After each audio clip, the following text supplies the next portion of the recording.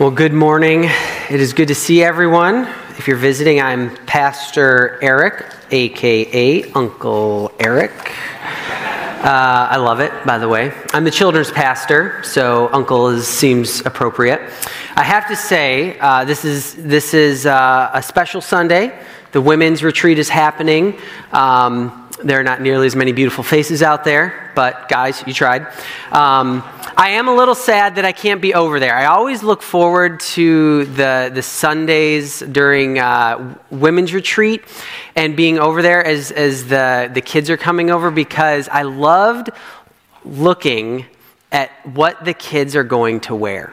Because let me tell you, every other one's mismatched, and it's great. And the hair, you know, they're wishing they had hair like me. It's always fun. But my favorite thing at the end is hearing the conversations, hearing what most of the dads are telling their kids. And when parents and the kids want to hang out and play and run around, the dads are like, we got to go home, we got to go home. We got to clean the house before mom gets home. It's hilarious. So if you try talking to me after the service, I will not be around doing that. Well, I want to welcome you in. We are continuing through our sermon series, going through the book of Ecclesiastes, and I'm excited to dig in. If you have your Bibles, you can open to chapter 10. Chapter 10. And as you're opening there, I have a question for you. Have you ever experienced something good that was undone by the simplest action, by the smallest mistake? Perhaps you can recall a time when you were a child, and anyone here ever do dominoes? Not that where you stack them and then you knock them down, but then, you know, as you're stacking them up, you accidentally knock one and then they all fall. And how frustrating is that as a child? Or maybe perhaps once you attempted building a house of cards, right, out of a deck of cards, only to breathe and then it would just collapse. How frustrating that is to see something undone. But as we grow up, things get a little more challenging. Perhaps we work hard on projects at work or in school or at home, and it is undone by one simple action, and it brings a lot of anxiety and a lot of frustration. I think we've all experienced something good being undone by a rather small action or small error. I have a video that I want to share with you. I want to just, before I show it, I want to prepare you. It might be a hard, difficult video to watch, but I think it really illustrates how one small action can undo a great amount of work. So let's just take a quick second and watch this video. Play clock at 5. Pass is intercepted at the goal line by Malcolm Butler. Unreal. Malcolm Butler, who almost made the phenomenal play that wound up in Percy's arms. There are flags on the field for a celebration. Amazing. Butler, a rookie free agent out of West Alabama. They try to pick play, Al. They tried to go here, but he beats them to the punch. And I'm sorry, but I can't believe the call. Me neither. I cannot believe the call. You've got Marshawn Lynch in the backfield. You've got a guy that's been borderline unstoppable in this part of the field. I can't believe the call. We're gonna cut it off there. Sorry, that probably went longer than it should have. Does that still sting anyone? I remember I lost a couple nights of sleep on that one. I closed my eyes and it was there. You know, talk about a well-executed season ending by one single play. The whole season, like you think about it, and the Seahawks, they played so well that season. They made it to the Super Bowl, and yet what do we remember about that whole season? We remember that they didn't hand it off, right? That's the one thing that's going to stick in our mind. So we see something that was good that was undone by the smallest error, the smallest mistake. Well, as we look and dig into Ecclesiastes chapter 10, we're going to see that the teacher unpacks more of life under the sun, and he shows us how folly can corrupt wisdom and reputation and everything that it has built.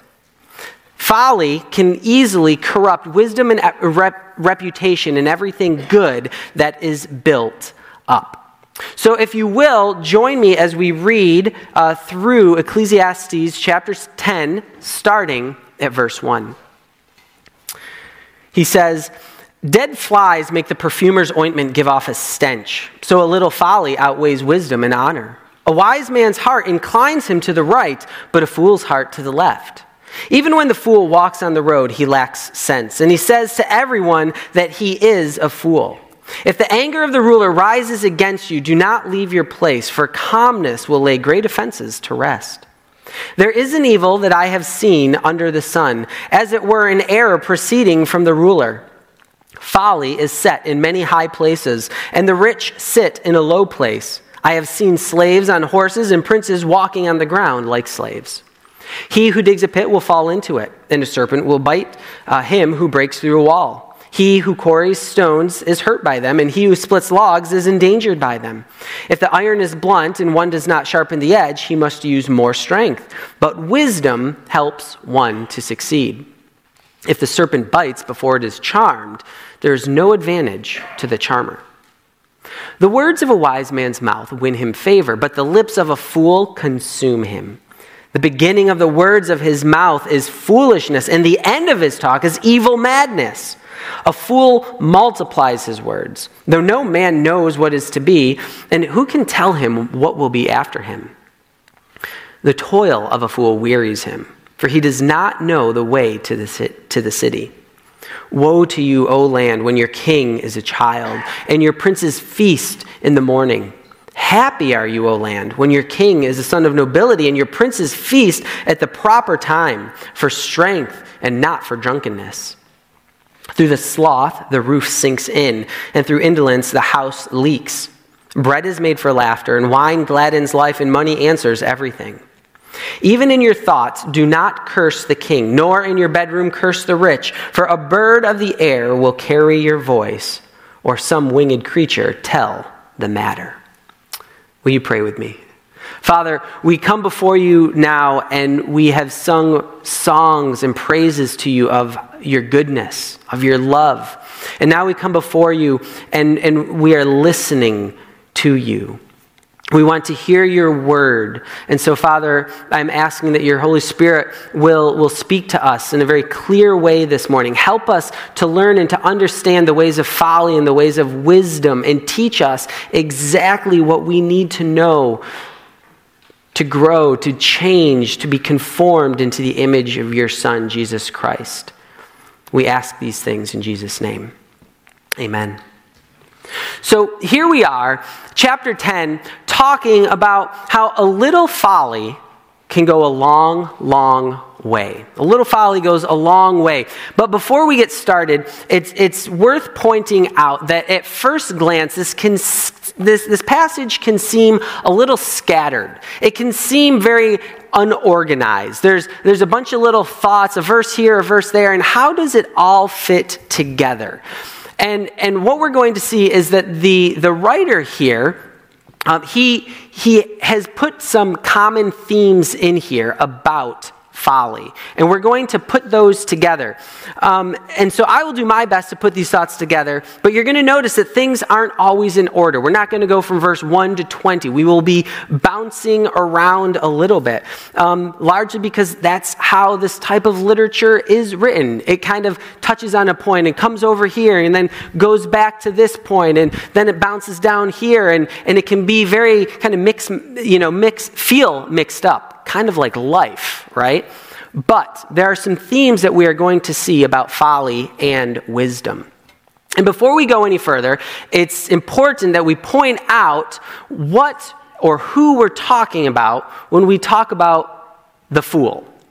Because we all have a lot of ideas of what a fool is or looks like. In fact, I'm pretty sure as soon as I said a fool, there was an image that popped into your mind, okay? All right, just take that out of your mind, all right?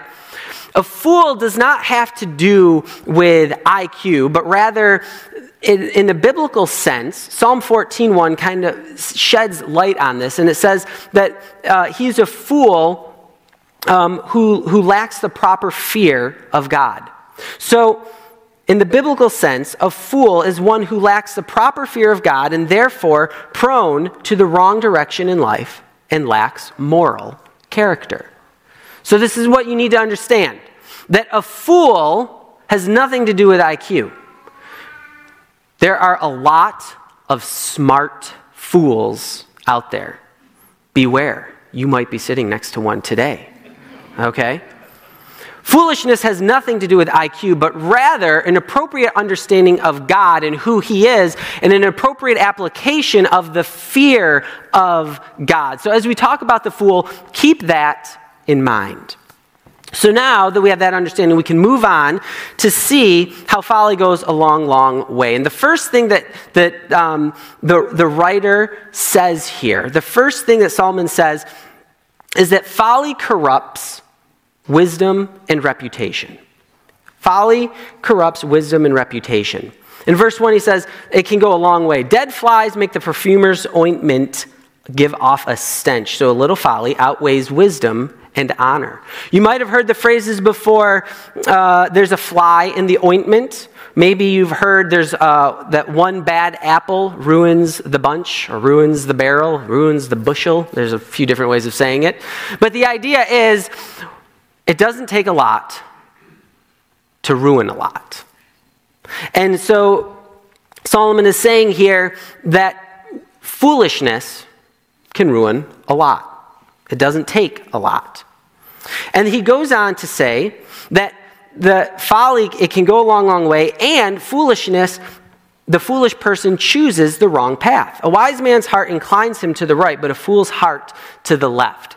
Now, no offense to anyone here who is left-handed, okay? Both of my sons are left-handed. Cheryl and I still can't figure that one out. But in the Bible, typically when one talks about the right hand and the left hand, the right hand is associated with strength, with stability, with honor, whereas the left hand, not so much. And so what he's saying is that the wise person chooses a path of strength and stability and wisdom, but the fool, not so much. He chooses to go the other way, the path of foolishness. There's two paths. The fool chooses the wrong one. And it's important to note here that there are two paths.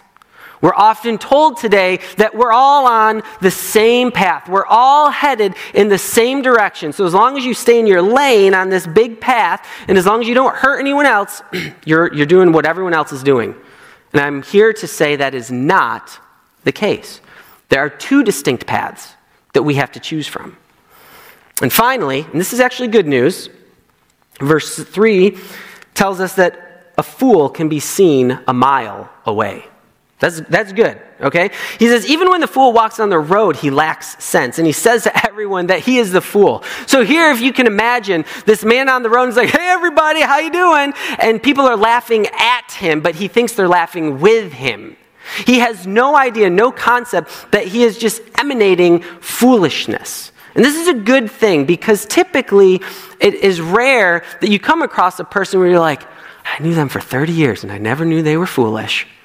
That doesn't happen. Typically, foolishness shows itself right away, immediately.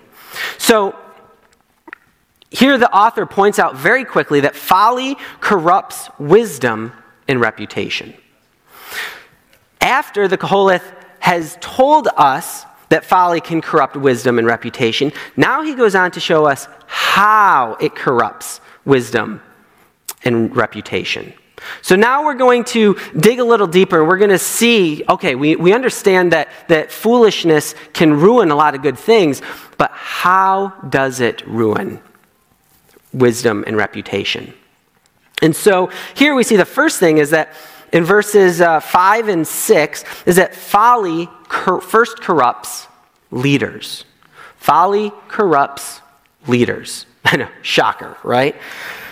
He says, there's an evil that I have seen under the sun, as it were, an error proceeding from the ruler. Folly is set in many high places, and the rich sit in a low place. I have seen slaves on horses and princes walking on the ground like slaves. And what we have to understand here is there's a picture here. First, there's a picture of a horse. And again, the horse, anytime you see a horse riding through the streets in a city, it represents nobility, it represents power, it represents strength. And he's saying that when foolishness enters into leadership, when foolishness enters into authority, the world goes upside down. And he says the slaves are on the horses and those who ought to be ruling are walking on the ground. And things turn upside down. Few things can be as destructive as amplified power of a foolish person. And I love the quote of Martin Luther. He said, just as dead flies ruin the best of ointment, so it happens to the best of counsel in the state, in the Senate, or in war. Along comes some wicked rascal, and he ruins everything.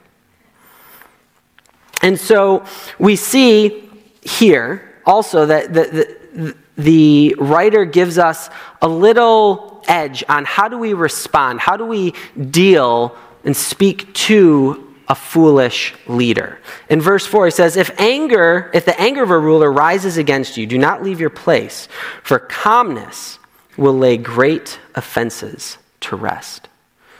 When you're upset, being calm is easy, right? Not exactly.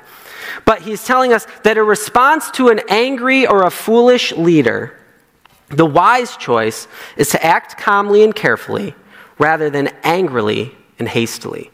And I would encourage you, to go back 2 weeks ago, Pastor Brian, he preached from Ecclesiastes 8, and he talked about the foolish leaders. And as believers, what is our response to that? And so I'd encourage you to look back to that. But we'd do well to remember Proverbs 15:1, that a soft answer turns away wrath. So we also see under a foolish leader that people suffer when the leader is immature. Verse 16, woe to you, O land, when your king is a child and your princes feast in the morning. Again, foolish leaders, they do everything out of order. And when there's foolishness in leadership, people suffer. Perhaps a recent example of this was a time when there was a state governor who is caught dining at a rather fancy restaurant. Now, typically this wouldn't be out of the norm. However, this governor in particular was caught dining at a party without a mask. Who cares, right? Except in this instance, it mattered greatly, because do you know what this political leader was telling everyone to do? Wear a mask. Don't be out there. Stay put and wear a mask. And here this leader made the choice to go out and party without a mask. Now, this is foolishness. And what is the result of foolishness? Well, everything that he was trying to say, everything that he was working on was then undermined. And he couldn't speak into the issue, and it just created more chaos. And so we see that when foolishness enters into leadership, people suffer around it. So folly affects and corrupts leadership. However, as we go through this passage, we're going to see that Koheleth, he actually gives us glimpses of wisdom. So this is what folly does to leadership, but what would wisdom do? What would wisdom look like if it was applied to a leader, to authority? And here in verse 17, we get a glimpse of that wisdom. And he says, happy are you, O land, when your king is the son of nobility, and your princes feast at the proper time for strength and not for drunkenness. And so here we get this glimpse, and we see that people experience strength and security under wise leadership. So wisdom applied to leadership brings strength and security to the people. But when folly is applied to leadership, it brings decay. So he goes on to say then, so folly corrupts leadership. Second, we see that folly corrupts work. Folly will corrupt our work. In verses 8 through 10, he gives this list of different trades, different jobs. There, he says, he who digs a pit will fall into it. The serpent will bite him who breaks through a wall. He who quarries stone is hurt by them, and he who splits logs is endangered by them. What's he after? What is he saying here about splitting wood or cutting stones or digging pits? What does this have to do with? He's saying, listen, every job that's out there has risk. All right? There's enough danger in your work as it is. You might accidentally fall and get hurt if you're digging a pit. You might accidentally cut yourself if you're splitting logs. There's a risk to it. Don't add foolishness. Well, how would we do that? What is he talking about? It didn't take me too long to find some pictures on the internet of people adding foolishness to their work. Would you like to see some? I thought so. So here, two guys are like, we really need to clean the windows, but we don't have a big enough ladder, so I got a good idea, right? I wonder how that ended. All right, and then we have another one. So a jackhammer. I mean, it's great, but what you might not notice is he doesn't have any shoes on, okay? All right? Rule 101 when you do construction is you count your digits, okay? He is not doing that. Here we have a welder. Now, I don't weld, so I don't know what is in those tanks, but I'm pretty sure it's explosive. And we have sparks just flinging right towards it. So that's probably not the best idea, all right? I think the next one's one of my favorites. A forklift lifting a forklift that has an object. So they're obviously having a hard time getting whatever appliance it was to the top, so they used a forklift on a forklift. All right? This is the kind of things that happen during women's retreat, by the way, all the time. And then the last one, perhaps the scariest, working on a truck, and we got some 4x4s holding it up, but not supported by anything. All right, we're going to pretend that ended well. So you get the idea, right? Work is dangerous enough as it is. You don't need to add foolishness to it. Now, for us, practically, what does that mean? Some of us here, we have jobs and we work in construction. We work with our hands and we understand this very well. There's a reason that rules are in place so that other people around us don't get hurt. But foolishness can negatively affect the work around us. When a fool enters the workplace, they cut corners and everyone suffers. Everyone suffers when the fool enters the workplace. They might not do all the calculations they need to do. They might not do all the work up front, but in the end, it affects the team. It affects the business. It affects the whole progress. And so a fool will cut corners, and they make what's already difficult not safe. And secondly, folly corrupts work because the work of a fool has little to show for it. In verse 15, it says, "The toil of a fool wearies him. He does not know the way to the city." So the fool gets tired of working when he's not working, is the idea here. He gets tired of working but never has anything to show for his work. It's endless, and he makes it needlessly difficult. At the end of the verse 15, he says, "For he does not know the way into this city." And here's the idea. Now, you might think, well, I get lost all the time. Okay, but when you're, in that context, when you're walking to the city, there's a main road, and there's a lot of people walking to and from on that main road. And from a distance, you can see the city skyline, right? Like, imagine seeing the city of Seattle. Okay, you could see the Space Needle, you could see the skyscrapers, and not being able to get there. It's a little ridiculous, right? You're like, well, you just walk there. You just go there. The idea is, as one person said, the fool, this person, he could get lost on an escalator, okay? The fool is exhausted. He may try to convince himself and others that he is working hard when in fact he is wearing himself out by hardly working at all. And so the work of a fool has little to show for it. And finally, we also see that the sloth who is foolish experiences decay in his work.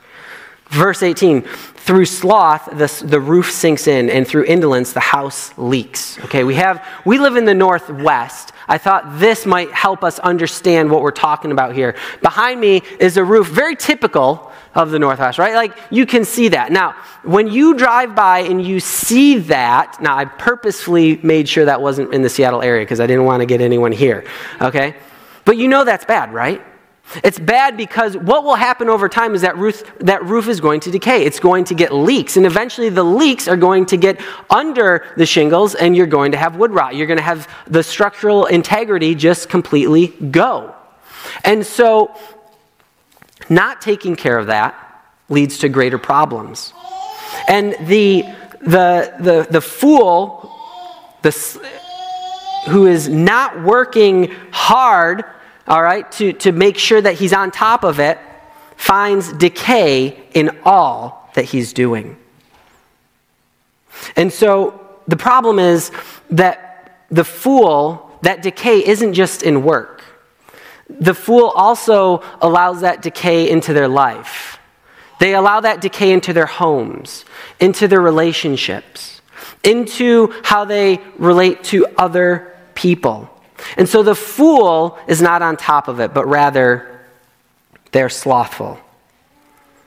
So we need to make sure that we are staying on top of it, because the fool will experience decay in work, which always leads to bigger problems down the road. However, we do see a glimpse of wisdom. What does wisdom applied to work look like? What does that look like? In verse 10 it says, if the iron is blunt and one does not sharpen the edge, he must use more strength. But wisdom helps one to succeed. And so when we apply wisdom to our work, we bring success. Just like the fool who cuts corners brings the demise to everyone around him in his workplace, the worker who applies wisdom to what he is doing and is thinking about it carefully and contemplates, they bring success to those around them. I came across this story of a manufacturing plant that I thought was worthy to share. It goes like this. Due to the complexities in their manufacturing line, a popular toothpaste company would occasionally accidentally ship empty boxes to their customers. Not only did the boxes cost money to ship, but when the customers received the boxes, they would often complain. Ultimately, the toothpaste company began to lose customers who would seek out inventory for their stores from other more reliable suppliers. One day, the factory gathered their top managers and creative minds and told them they would need to focus their efforts on solving the empty box problem. After nearly 6 months and hundreds of thousands of dollars spent on research and ideation, the factory came up with what they thought was a fairly smart solution to their problem. They would add highly sensitive scales to the factory line. Anytime an empty box would reach the scale, it would be weighed. The line would stop and a loud buzzer would sound, at which point a factory worker would need to walk over and remove the empty box. Problem solved, right? Yet, the company quickly ran into another issue. Just a few months after rolling out the new scale system, there were no empty boxes being reported. The scales weren't encountering any empty boxes at all. So confused by the results, the factory manager traveled down to the factory from his city office to see what was going on. He noticed that by one of the supply lines, just a few feet before one of the new scales, someone had placed an inexpensive desk fan. The manager noticed that as boxes rolled down the line, empty ones would merely be blown off the belt by the desk fan. When asked about the fan, an employer on the factory line standing nearby explained, "Oh, that? We put it there when we got tired of hearing that buzzer thing." And so here you have these people investing hundreds of thousands of dollars to solve a solution when a little wisdom applied up front could have saved them a lot. You see, when we apply wisdom to our work, it leads to success, not just to ourselves, but to those around us, and it's a blessing. So, We see here that folly can corrupt our leaders. It can corrupt our work. Well, folly also corrupts one more thing, our words. Folly corrupts our words. In verses 12 to 14, we see that folly corrupts our words and our foolish words consume us. The words of a wise man's mouth win him favor, but the lips of a fool consume him. The beginning of the words of his mouth is foolishness, and the end of his talk is evil madness. A fool multiplies his words, though no man knows what is to be, and who can tell him what will be after him? So the fool's words consume him. They eat him up because he feels like he just has to talk. One person said, wise men speak because they have something to say. Fools because they have to say something. I like what Mark Twain said, it is better to keep your mouth shut and people think you a fool than to open it and remove all doubt. You see, speaking with wisdom isn't just about saying wise things. Sometimes it's about not saying things at all. And so the fool consumes himself because his words bring him into it. And secondly, we see that foolish words, not only do they consume us, but foolish words assume. In verse 14 it says, a fool multiplies his words, though no man knows what is to be, and who can tell him what will be after him? And so fools' words are presumptuous. They're making boastful claims about things that they have no idea about. They're constantly talking about the future, and they neglect the present and the issues at hand. They often assume, and we all know what assuming does. Thirdly, foolish words travel.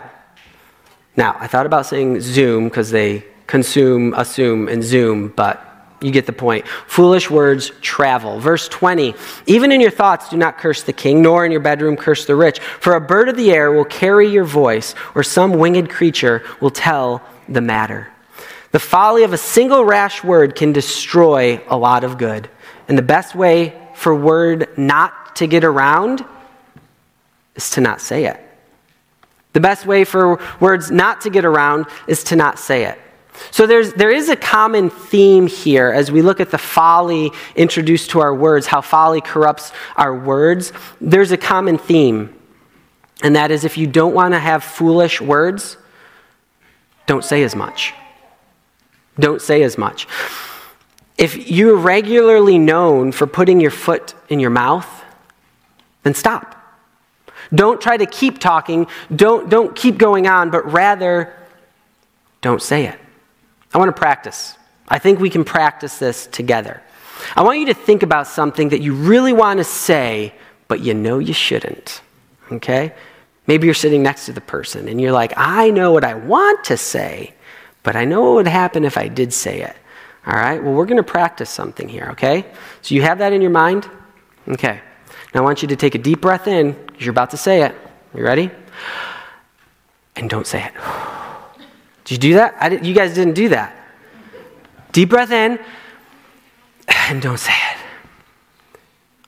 it. You just practice, and you did it. The fool or the wise person knows when not to say something, and there's so much wisdom in simply not saying it. Rarely have I heard people say, I am so glad I said that, but I've heard a lot of people say, I'm really glad I didn't say that. Because you can always say it later, but you can't take it back. Now, here's the beautiful thing. We also get a glimpse of wisdom when it's applied to our words. When wisdom is applied to our words, verse 12, the words of a wise man's mouth win him favor.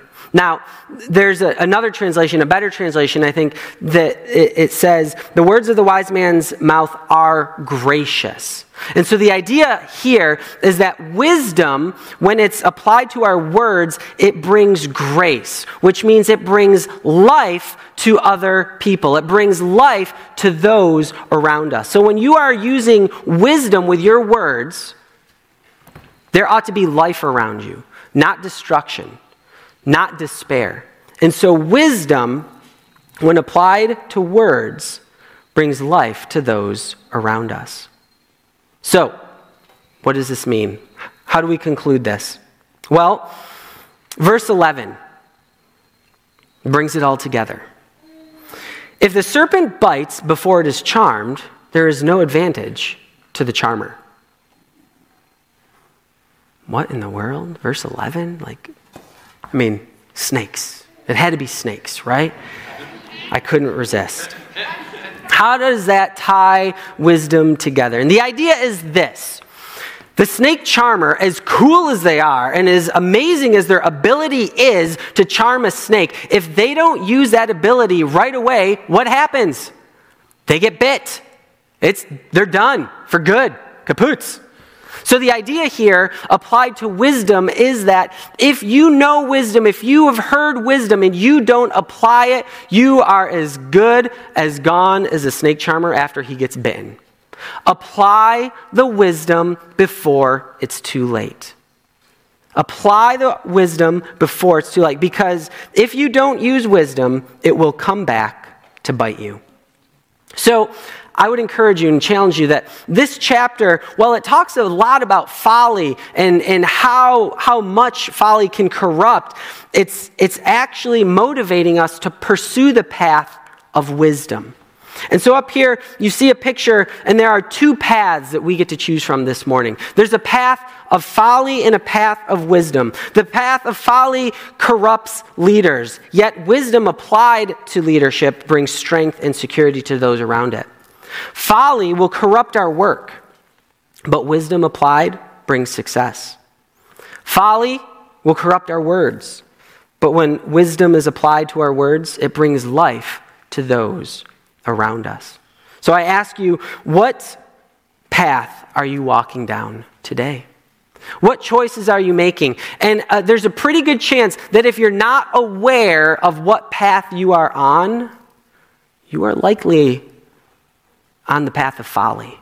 Because the path of wisdom requires intentionality and understanding. Are you causing foolish destruction and chaos around you because you're allowing folly to enter into your life?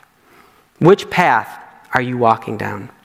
The preacher isn't saying that because of folly there is not hope. Don't take that away from this. He is saying there is a much better way, and it is essential that we choose the path of wisdom. Will you pray with me? Father, we come before you this morning. And as we hear your word, we understand that before us, constantly, are two paths that we have to decide between. The easy path, least resistance, a path of folly, of foolishness, of destruction and chaos wherever we go. But Lord, you have made a way possible for us to hear from you, to see wisdom, and to apply wisdom to our lives. We can walk down a path that will actually bring life to those around us. And Father, we come here this morning and we are admitting that we can't walk on this path in and of our own strength, but that we need you. And so we pause to thank you for your Son, to thank you for salvation, to thank you for a new life in you that enables us to walk the path of wisdom. I pray for each heart in here this morning that we would learn from this passage to apply wisdom quickly. And we pray these things in Christ's name. Amen.